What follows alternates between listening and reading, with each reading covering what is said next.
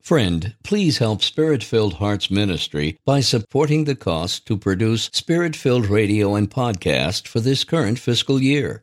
You can become a partner with Spirit-Filled Hearts by donating monthly. Your contributions make a difference in the lives of all those who listen to our radio shows and podcasts. Thank you for your support. Go to spiritfilledhearts.org and click on the donate button. That's spiritfilledhearts.org.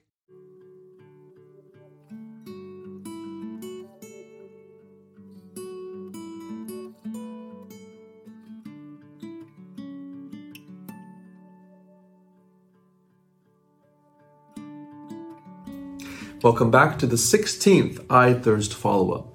Today we'll speak about marriage. Now, marriage is between a man and a woman. This is why God has established it so in the book of Genesis, and this is why he made our bodies the way that they're supposed to be. And this is something that is attacked so much. But again, from the Bible itself, right, a man will leave his family and cling to his wife, right, and they will become one flesh. So marriage is about becoming one flesh, and it's also becoming, in a certain sense, one soul. You're becoming one. You're becoming a unity. And here you're united so that you can get to heaven together and bring your children together to heaven. This is really the beauty of marriage. It's in a certain way very simple. It is in a certain way very clear because God made man and God made woman. He made their bodies to be what they are, and they come together as one flesh. And if it's not a man and woman, it can't come together as one flesh. And this is what St. Paul says, that anything unnatural, these things we cannot do. These are against the laws of God. And so here we see that, people can become very confused about this. They can try to think of other ways, but really the difficulties with regards to marriage are really solved very clearly when we think of, why has God set it up this way? We can never change what happens with basically the reproductive system that God has set up. The sperm and the egg will always be what they are, and you only can unite a sperm and an egg. That's just the way that it is. And people will try to worm their way around that, but they can't change the way their bodies are. And this is very important to see that God has established these laws, and we are not the lawmakers. We follow the laws, or we cannot follow laws, and there's just pain that we will experience. And so here, marriage is set up by God, and it is such a beautiful thing that we have to see it functioning beautifully, naturally, and supernaturally. This is the importance of marriage. When we look at marriage, here the father is supposed to be a true father. The mother is supposed to be a holy mother, and the children are supposed to be beautiful spiritual children and spiritually obedient and always looking towards their parents in order to flourish. I mean, this is just the natural way to think about it. The whole thing about this world is it's trying to destroy fatherhood. It's trying to destroy true, beautiful masculinity by making people repulse at even the word masculinity. You can't even say the word without shivering, Here, fatherhood, right? That's going to be something that people are just going to try to destroy. They just want to make people throw up if they hear the word fatherhood, or throw up when they hear the word motherhood. But here we have the Mother of God. We have the Father, who is the first person of the Trinity. These words we are supposed to imitate the fatherhood of God for men. And then here, the motherhood of the Blessed Virgin Mary. And here, these are the things that will constitute true masculinity and true femininity, true fatherhood and true motherhood. And until we can speak about these things just with peace and love, I mean, it's really difficult to progress anywhere. And so here we see that fatherhood is something so beautiful. And here, what marriage does is it makes the man a father. basically. And with the woman, it makes her a mother. And this is where we really find that our humanity begins to find its perfection. Even if a man doesn't marry, for example, me, right? Or a woman doesn't marry because she becomes a nun or she's just single, their motherhood, our fatherhood, will be exercised in some way. And it needs to be exercised so that we will be fulfilled. God wants us to be fruitful, not just this unit. Right? So here, a priest is fruitful because he has many spiritual children. A woman is fruitful because she has many spiritual children. Right? A single man or a single woman, because of whatever reason they don't get married, right? They will exercise their influence and have spiritual children in some other way. Or here, they will exercise their masculinity or femininity in a way that really spreads to other people by their strengths. Right? And so here it's really important to see that we can never lose the notion of father and the notion of mother. And these things really even help the spouses to love one another. So the primary end of marriage is children, therefore.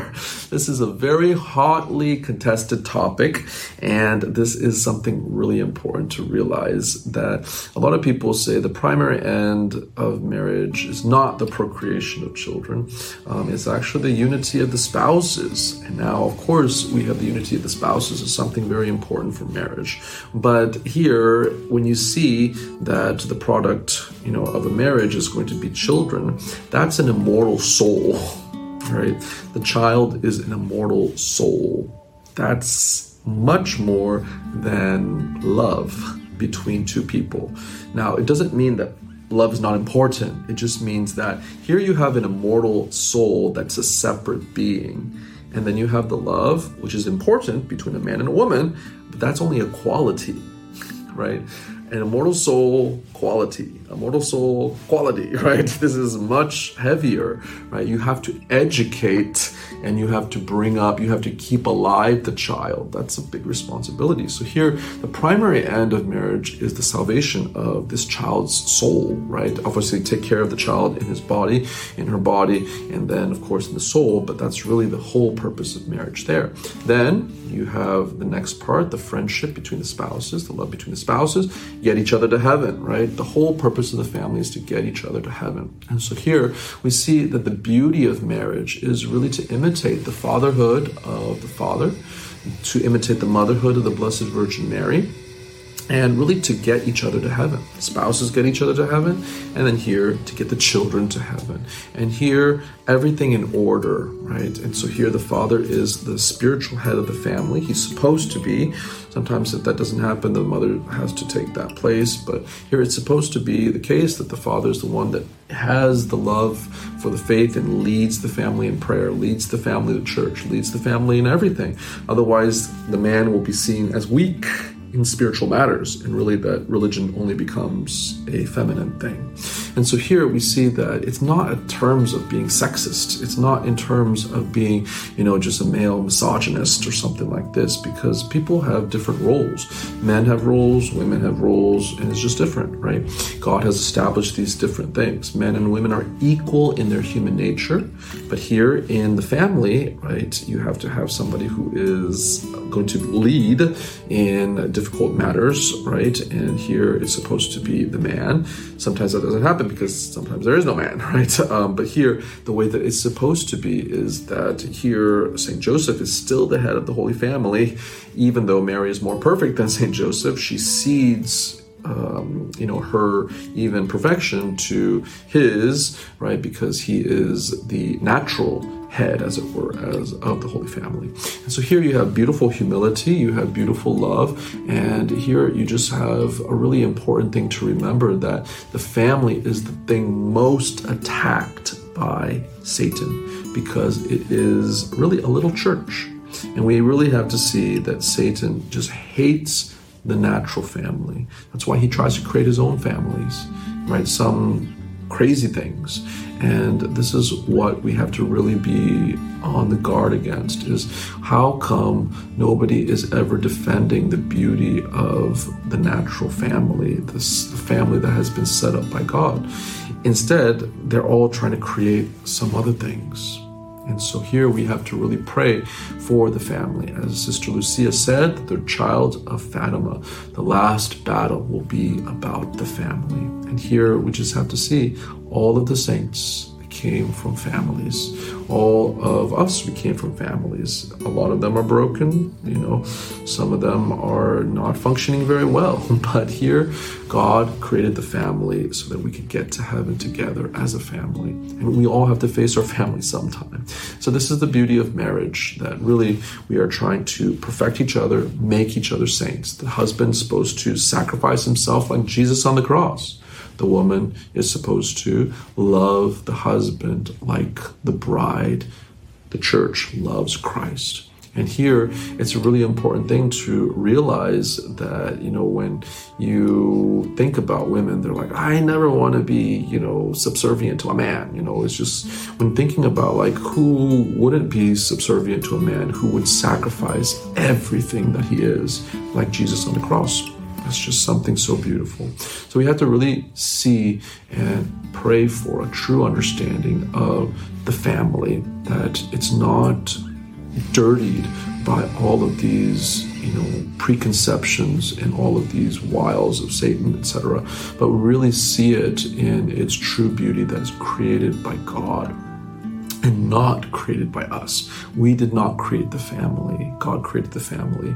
And we can't just think of things that we want to about the family, but we, again, see what God has taught us about the family and about how to be a proper man and a proper wife and a proper husband, proper wife, proper father, proper mother, and even good children. So let us pray for the family, pray for the sacrament of marriage, that it may be a true sign. Well, it is a true sign that people may live up to it being a true sign of the love of Christ for the church and the church for Christ. Amen.